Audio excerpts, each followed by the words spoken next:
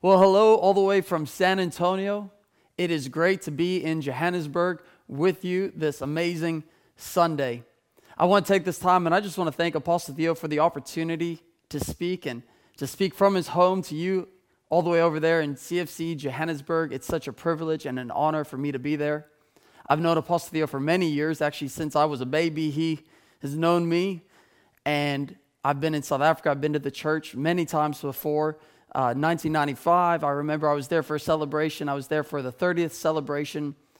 And it's great to be a part of the CFC family. And I must say, you must be so proud to be a part of such an incredible church as CFC Johannesburg. With all that you are doing around the world, you should be proud to call CFC your home. Again, it's wonderful to be with you this morning. How many of you are ready to get into the Word and study the Word? Well, the title of my message this morning is Making Room for the Supernatural. Making Room for the Supernatural. Let me ask you, how many of you would like to see a miracle from God in your life?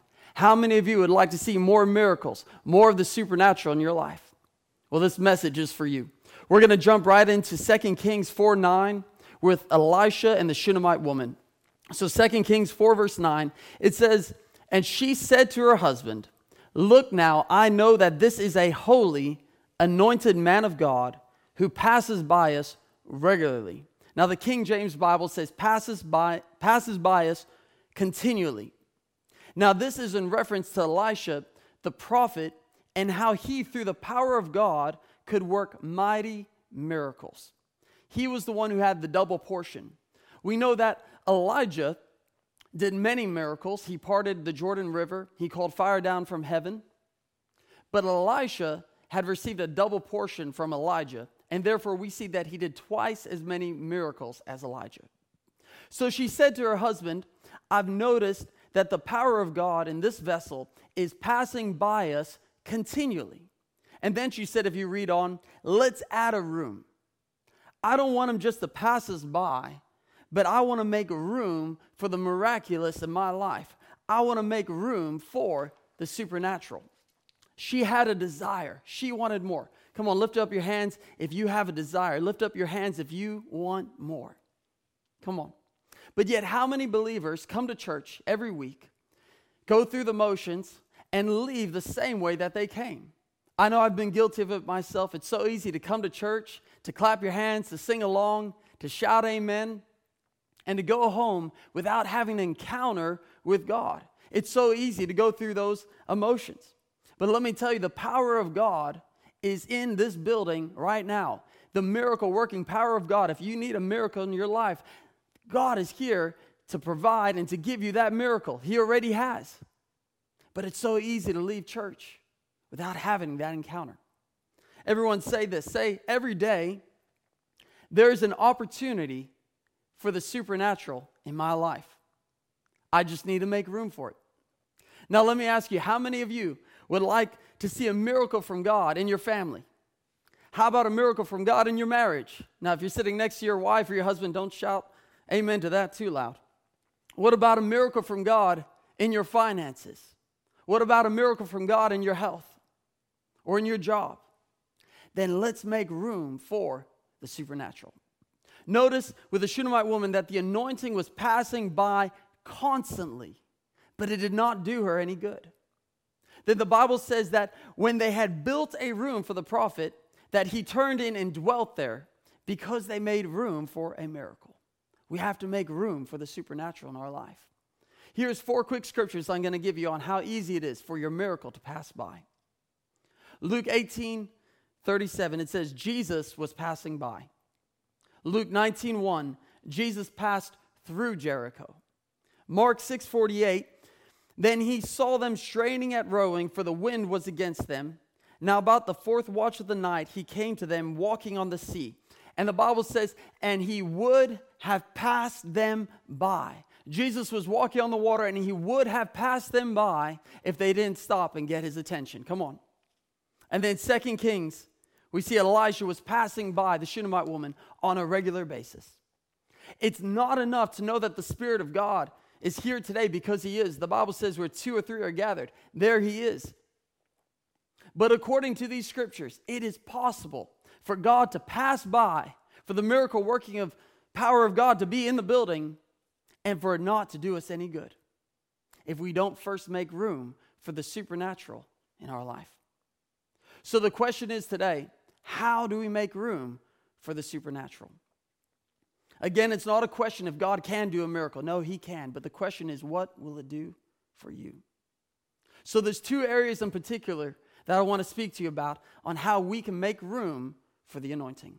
Number one, courageous faith makes room for the anointing. Can you say that? Say, courageous faith makes room for the anointing.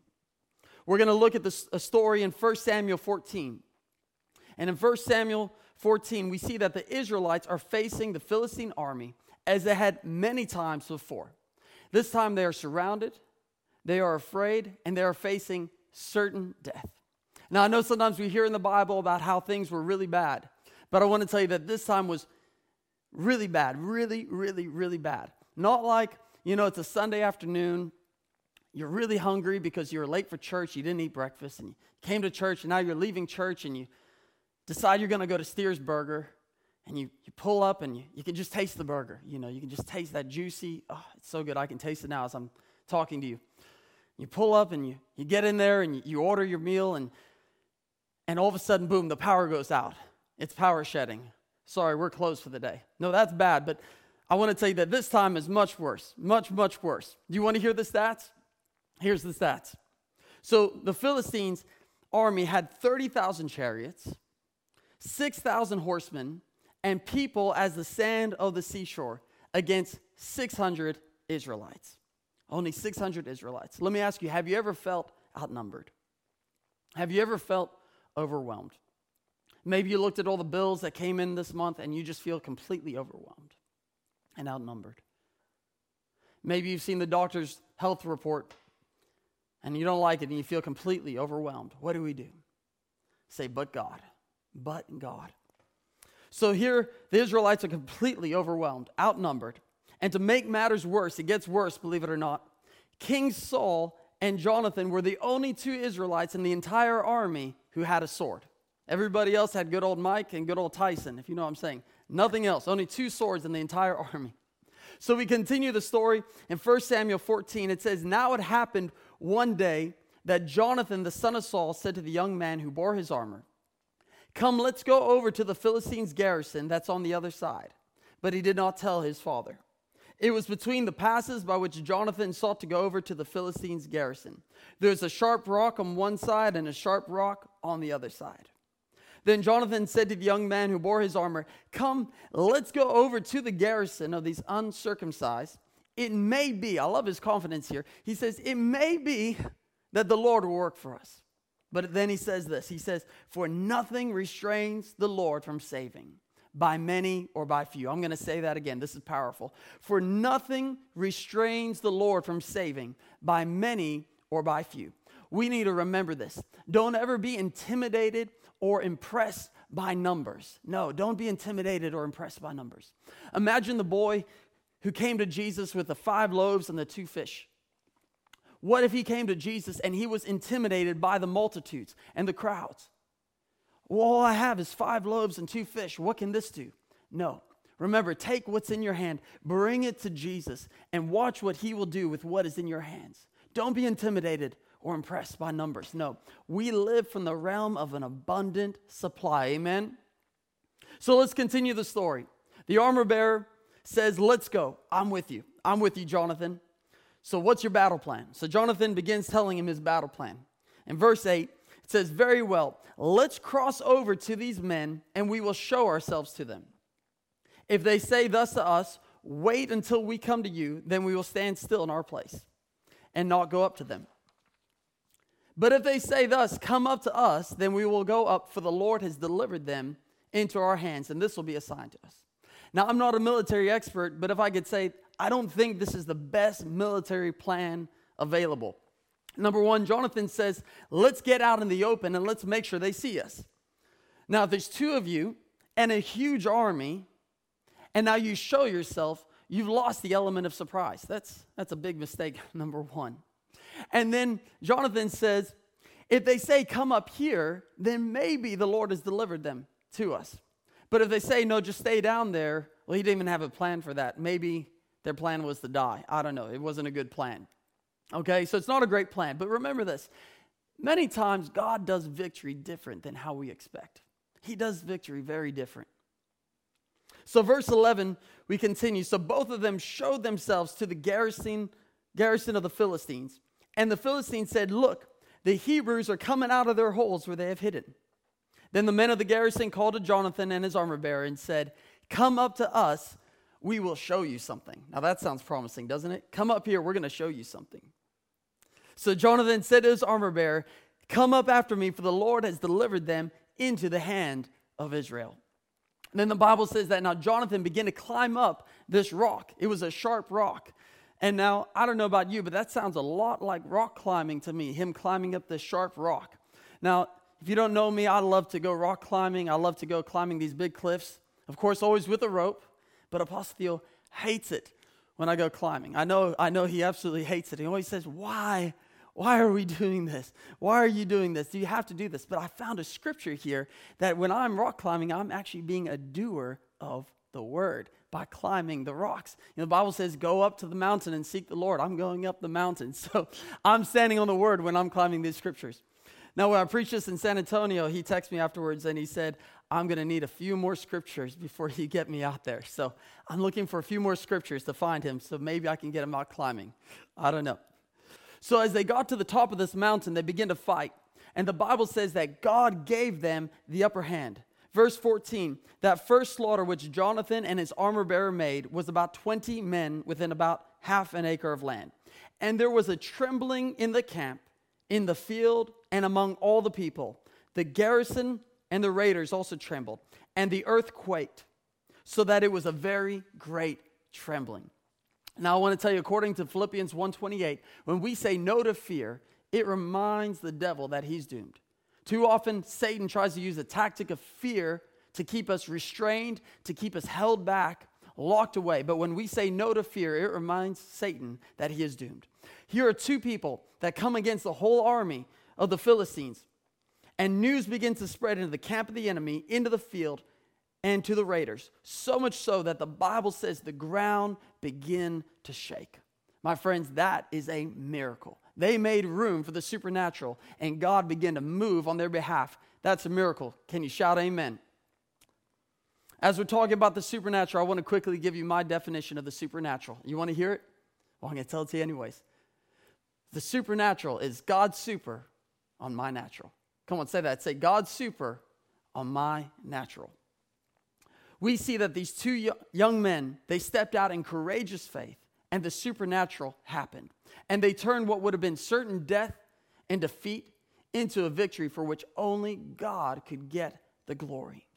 When we step out in courageous faith, heaven always responds with glory. Many times we wait for the glory. Many times we wait for that unction to function before we step out. But just like Peter, he had to step out of the boat. He had to step out of the boat. And as he stepped out of the boat, the power of God, the super, came on his natural, and he began walking on the water. And in the same way, when we step out in courageous faith, heaven responds with glory.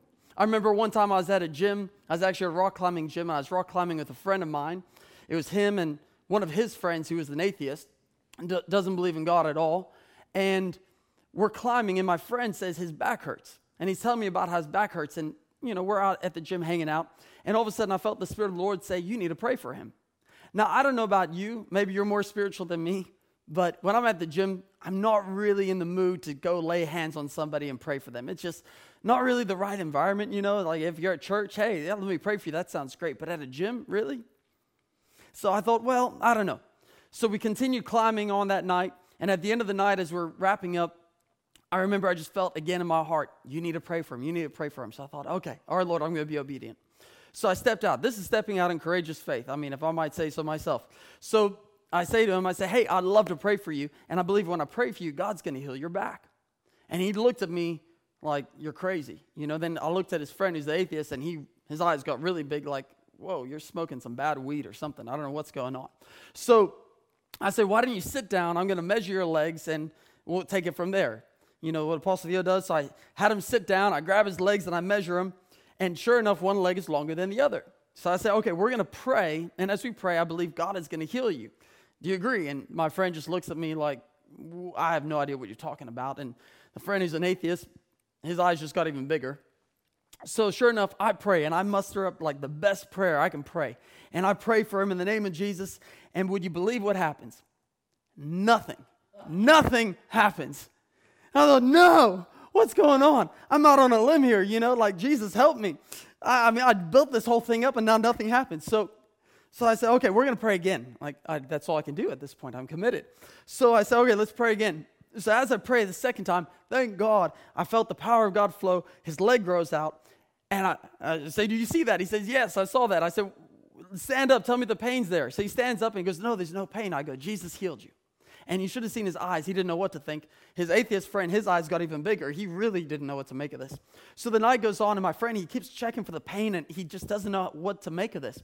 And I remember we get to his car. I walk into his Jeep at the end of the night, and as he's about to get in, he goes, well, normally my back hurts when I get in the Jeep. So I said, okay, get in. So he gets in, and I remember he's looking around, and he goes, there's no pain. There's no pain. He can't make sense if I go, Jesus healed you. Get it through your head. Jesus healed you. So that is God's miracle-working power happening, and it only happened because I stepped out in courageous faith. It wasn't comfortable. It wasn't easy, but I had to step out and see how God moved. We see the same thing happen with the woman with the issue of blood. She stepped out into the crowd. She could have been stoned. She could have been killed, but she stepped out in courageous faith, and when she touched the hem of Jesus' garment, she was instantly healed. We see miracles happen when Moses went to Pharaoh and said, God said, let my people go. If I was Pharaoh, Pharaoh didn't have to entertain Moses. He could have said, who's this guy? Let's kill this guy. I don't need to listen to this. He could have killed Moses. But Moses stepped out in courageous faith and said, let my people go. And when he said that, look at the many miracles that took place because of his courageous faith. Amen? Say this, when I step out in courageous faith, heaven always responds with glory. Now, one more thing to note about courageous faith. Not only will it make room for the supernatural, but it will also inspire others around us. So watch this. The Bible says that when Jonathan and his armor bearer went and started this attack on the enemy, that the noise in the enemy's camp got so loud that it got the attention of Saul and his army. They heard the noise, so they took a roll call to figure out who was missing. And they figured out that it was Jonathan and his armor bearer. So they began planning, saying, what can we do? What can we do? And the Bible says that the noise got so loud that Saul drew his sword. Remember, the only other sword in the entire army. And he said, let's go into battle. All right, now it even gets better. The Bible says that there were Israelites who had left the camp of the Israelites and joined the Philistines. And when they saw what was going around, when they saw what was happening, they too jumped in and fought the good fight. And I tell you what, it's the same thing for us today. There's so many believers who have left the church, maybe out of hurt, maybe out of offense, or for whatever reason, they've left and they've joined really the enemy's camp. They're hanging out with them. They're just hanging out there. Maybe they've given up. But when they see you step out in courageous faith, they will be inspired as well to jump in, join the body once again, and fight the good fight of faith. And now it gets better even one more time. Believe it or not, the Bible says that there are Israelites. They hadn't joined the Philistines' camp, but no, they were out in isolation. They were out hiding away in the rocks all by themselves. And when they heard the noise, when they heard what was going on, they too jumped in and fought. And family, today, isn't it true that so many believers are out in isolation? They're hiding out in fear. They're all alone, and they want to stay away from the body for whatever reason. But they too, when they see you step out in courageous faith, they will be inspired as well to jump in and join the body once again and fight the good fight of faith. So the question I want to ask you today is, will you step out in courageous faith and make room for the supernatural?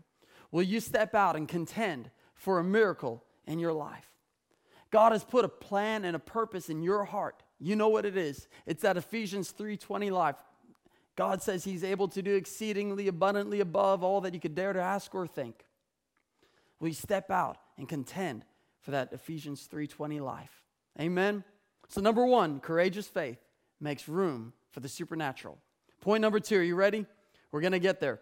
We're going to start off in 1 Kings. And in 1 Kings, we read that King Ahab was king at the time, and he was not a good king. In fact, the Bible says that he did evil in the sight of the Lord more than all the other kings who were before him. And then in chapter 17, verse 1, it says, now Elijah, we talked about Elisha earlier, this is Elijah. Elijah, who was from Tishbe in Gilead, told King Ahab, as surely as the Lord, the God of Israel, lives, the God I serve, there will be no dew or rain during the next few years until I give word. Now, this is a courageous act on its own. Could you imagine walking up to the president of South Africa and saying, hey, just letting you know, until I give word, there's going to be no rain in South Africa. You know, rain is a huge part of the economy. In today's age, but especially back in those days, rain was a huge part of the economy. Basically, Elijah was saying, I'm going to crash your economy, and there's nothing you can do about it until I give word, right? So now, the Bible says that 3 years go by. 3 years. Could you imagine the desperate need of a miracle that country was in after 3 years of no rain? I mean, imagine if South Africa didn't have rain for 3 years. What would it be like? Where would all the toilet paper be? You say, what does toilet paper have to do with no rain? I have no idea. And maybe it's like that over there. It's definitely like this here in America. When something bad happens, all the toilet paper just disappears off the shelf. It is gone. It is gone. So the country was in desperate need of a miracle. There had been no rain for 3 years. There had been no toilet paper for 3 years. And now Elijah finally comes to King Ahab to present himself. In the Bible, we pick up the story in 1 Kings 18:19. It says, Elijah said to the king, he said, now summon all Israel to join me at Mount Carmel, along with the 450 prophets of Baal and the 400 prophets of Asherah who are supported by Jezebel. So Ahab summoned all the people of Israel and the prophets to Mount Carmel. Then Elijah stood in front of them and said, how much longer will you waver, hobbling between two opinions? If the Lord is God, follow him. But if Baal is God, then follow him. But the people were completely silent. So Elijah said, okay, let's go ahead. You prepare your sacrifice, and I will prepare mine. Then call on the name of your God, and I will call on the name of the Lord. The God who answers by setting fire to the wood is the true God. And all the people agreed. So they prepared one of the bulls and placed it on the altar. Then they called on the name of Baal from morning until noontime, shouting, O Baal, answer us. But there was no reply of any kind. They danced, hobbling around the altar they made. And about noontime, Elijah began mocking them. Now, I love this about Elijah. I love the kind of guy he is. They just begins making fun of him. He's like, this is a great comedy. I haven't seen a comedy in a while. I'm just having a great time. He starts saying, you'll have to shout louder, he scoffed, for surely he is a god. Perhaps he's daydreaming, or he's relieving himself. He just went below the belt. He goes, maybe he's relieving himself, and he doesn't have any toilet paper. He needs some help here. Hello. Or maybe he is away on a trip, or he is asleep and needs to be wakened. So they shouted louder, and following their normal customs, they began to cut themselves with knives and swords until the blood gushed out. They raved all afternoon until the time of the evening sacrifice, but still there was no sound, there was no reply, and there's no response. And I tell you, isn't that just like the world? To promise these big, wonderful things, but when it comes time for the rubber to meet the road, the world can offer you nothing. There will be no reply, there'll be no response. Come on. So then Elijah called to the people. He said, come over here. Everyone, come on over here. Gather around, gather around. And they all crowded around him as he repaired the altar of the Lord that had been torn down. Much like the Shunammite woman, which we talked about in the first story, who prepared a place for the anointing, Elijah began to make room for the anointing by building an altar of sacrifice. This is point number 2. How do we make room for the supernatural? By building an altar of sacrifice. We see in verse 31, then he dug a trench around the altar, large enough to hold about 3 gallons. He piled the wood on the altar, cut the bull into pieces, and laid the pieces on the wood. Then he said, fill 4 large jars with water, and pour the water over the offering and the wood. After they had done this, he said, do the same thing again. When they were finished, he said, now do it a 3rd time. So they did as he said. And the water ran around the altar and even filled the trench. At the usual time for the offering, the evening sacrifice, Elijah the prophet walked up to the altar and prayed. And then verse 38, as soon as he said amen, The Bible says, immediately the fire of the Lord flashed down from heaven and burnt up the young bull, the wood, the stones, and the dust. It even licked up all the water in the trench. And when the people saw it, they fell down on the ground and cried out, the Lord, He is God. Yes, the Lord is God. Amen. So what was it in this story that attracted the supernatural? How did He make room for the supernatural? Many times we read in the story and we think, wow, how He wet the wood so it'd make it more difficult to burn. But wait, let's think about this for a moment. It had not rained for 3 years. The country was in a severe drought. And Elijah instructed them to fill up 4 large containers of water. And he said, I want you to fill up these containers of water and pour it over the altar. So they did what he said. Some of the most precious, probably the most precious commodity of the day was water. In a drought, that's the most precious thing. And he said, I want you to pour this out over the altar. So they did as he said. And he said, now I want you to go and get more and do it a second time. So they did it a second time. Then he said, I want you to do it a third time. So they went and took it and they did it a third time. Pouring out potentially some of the last water that they had over this altar. Family, when we build an altar of sacrifice, and I'm not talking about tithing, I'm not talking about just normal offerings, but I'm talking about a sacrificial, costly offering, we attract the supernatural in our life. Now, I'm not here to fundraise. I promise I'm not here to fundraise. But I will say this, I've seen this in my life over and over and over again. When we step out into this realm of giving, we will make room for the supernatural in our life. Amen? We started out today in 2 Kings 18 with the Shunammite woman making a room. Well, let me tell you, building a room is a costly sacrifice. And look at the many miracles that took place in her life after she did this. The Bible says that she desired a son, and God gave her a son. Years went by and her son died, and then the prophet came back and raised her son from the dead.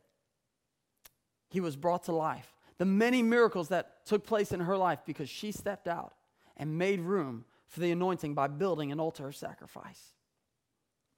We go back to the story of Elijah. After fire came down from heaven, the very next verse, Elijah said this. He said, I hear the sound of the abundance of rain. Can you shout that out with me? Say, I hear the sound of the abundance of rain. Whatever your challenge is, maybe it's a health challenge, maybe it's a financial challenge, just declare that over your challenge. Say, I hear the sound of the abundance of rain. Family, when we build an altar of sacrifice, not only will it attract the supernatural fire of God down on our life, but it will attract the supernatural, abundant blessing and prosperity that God has for us. Amen. I've seen this in my own life, and I want to share a quick testimony on what God's done in my life. Going back to about 2008, I was 20 years old at the time. I was just 20 years old. And at the time, I was living in Hawaii, and I had a swimming pool business. And my sister, she was actually in Tampa, Florida with Rodney Howard-Brown. Many of you might know him. And we were talking, and I was planning a trip to Tampa, and I was going to come for a camp meeting that Rodney was having. And as we were talking, she said, well, you know, Rodney, she was actually working out his house at the time. And she said, well, Pastor Rodney would love a saltwater system. And I said, well, I know how to install those. So we worked out an arrangement. I sent in an estimate, and Pastor Rodney said, yes, I'd love to have you come install that. So when I went to Tampa, I took the saltwater system with me. I went and installed it in his swimming pool. Enjoyed the camp meeting. At the end of the camp meeting, I remember walking up to him in the back of his sanctuary, and I had the invoice in my hand. Now, remember, I was 20 years old at the time, and this invoice is for about $2,000. And at the time, $2,000, which I think is about 28,000 Rand, if my equations is right. So I brought the invoice to him, and he said, well, what do I owe you? And as I was about to give it, I felt the Spirit of the Lord say, I don't want you to charge him. I want you to sow this. Now, again, I was 20 years old. This is a huge gift for me at the time. It still is a big gift now, but it was a huge gift at the time. I tore up the invoice, and I said, I want to bless you with it. And as I said that, he kind of stepped back. I could see he was in a bit of shock. And he stepped forward, and he laid his hands on me. And as he laid his hands on me, I felt the power of God just come all over me. And there's been a few times where I felt the power of God so strongly. and I just dropped to the floor. And I remember as I dropped to the floor, he prophesied over me, and he said, I want to tell you, whatever you put your hands to will turn to gold. That's what he said. So a few months went by. I was in Hawaii, and I got a call from a business to come out and give me an estimate on their swimming pool. And of course, I was in the swimming pool business, so I said I'd be happy to come out, and they wanted me to do some maintenance on it, regular maintenance. So I went out, I looked at this pool, and as I walked up to the pool, it was the biggest pool I'd ever seen in my life. It was a huge Olympic-sized swimming pool, 750,000 gallons. It was 50 meters by 25 meters. It was just a massive pool. And now I'm 20 years old. I remember walking up, looking around, thinking, this is a huge pool. I'm a bit over my head. I don't really know what I'm doing, but I'm going to keep my best business face on. I'm going to look, put a smile on my face and say, no problem, yes, sir. So I remember walking around the pool, then they showed me the equipment room. Now, the equipment room was a massive warehouse. It was huge. I mean, the pipes in the room were just about this size. The motor was the size of a motorcycle, just massive, massive equipment. And I walked in there and said, no problem. Yeah, absolutely, no problem, and kept my head high.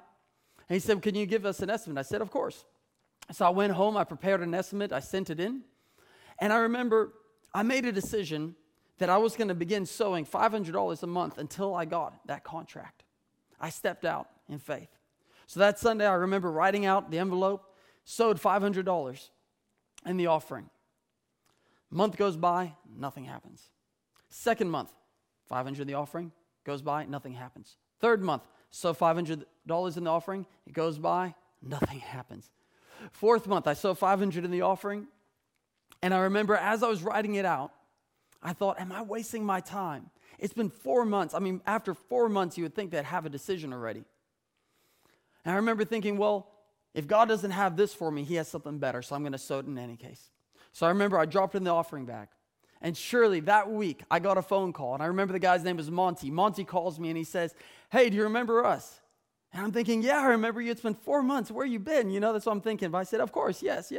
He said, well, we want to hire you. We want to give you the contract. Can we meet? So I drove over, and I remember sitting next to this huge swimming pool at a picnic bench. And he pulls out my estimate. And as he pulls out my estimate, he says, there's just one problem. It's about the money. And my heart kind of sank because this was a very competitive price that I gave. And I really wanted the contract, so I didn't have a lot of room to wiggle. And he goes, no, there's just one problem with this. He goes, it's not enough. It's not enough. We want to triple it. Yes, they tripled what my estimate was. That was the supernatural, abundant blessing of God. They didn't have to triple it. I could have made good money with how it was. But no, they tripled it. And that took my business to the next level. That launched me to where I had to hire employees. I'm 20 years old, and now I'm hiring employees. I'm having to buy more trucks. It just launched me to the next level. Come on, how many of you are ready to go to the next level in what God has for you? Well, when we step out and build an altar of sacrifice, we make room for the anointing in our life. I can tell you story after story after story of how God has moved in my life after I've built an altar of sacrifice, after I've stepped out in courageous faith. So this morning, I hope you've enjoyed this message, and I want to encourage you, make room for the supernatural and see what God does in your life. Amen. Well, right now, I'm going to ask the pastors to come and continue with the service. God bless you.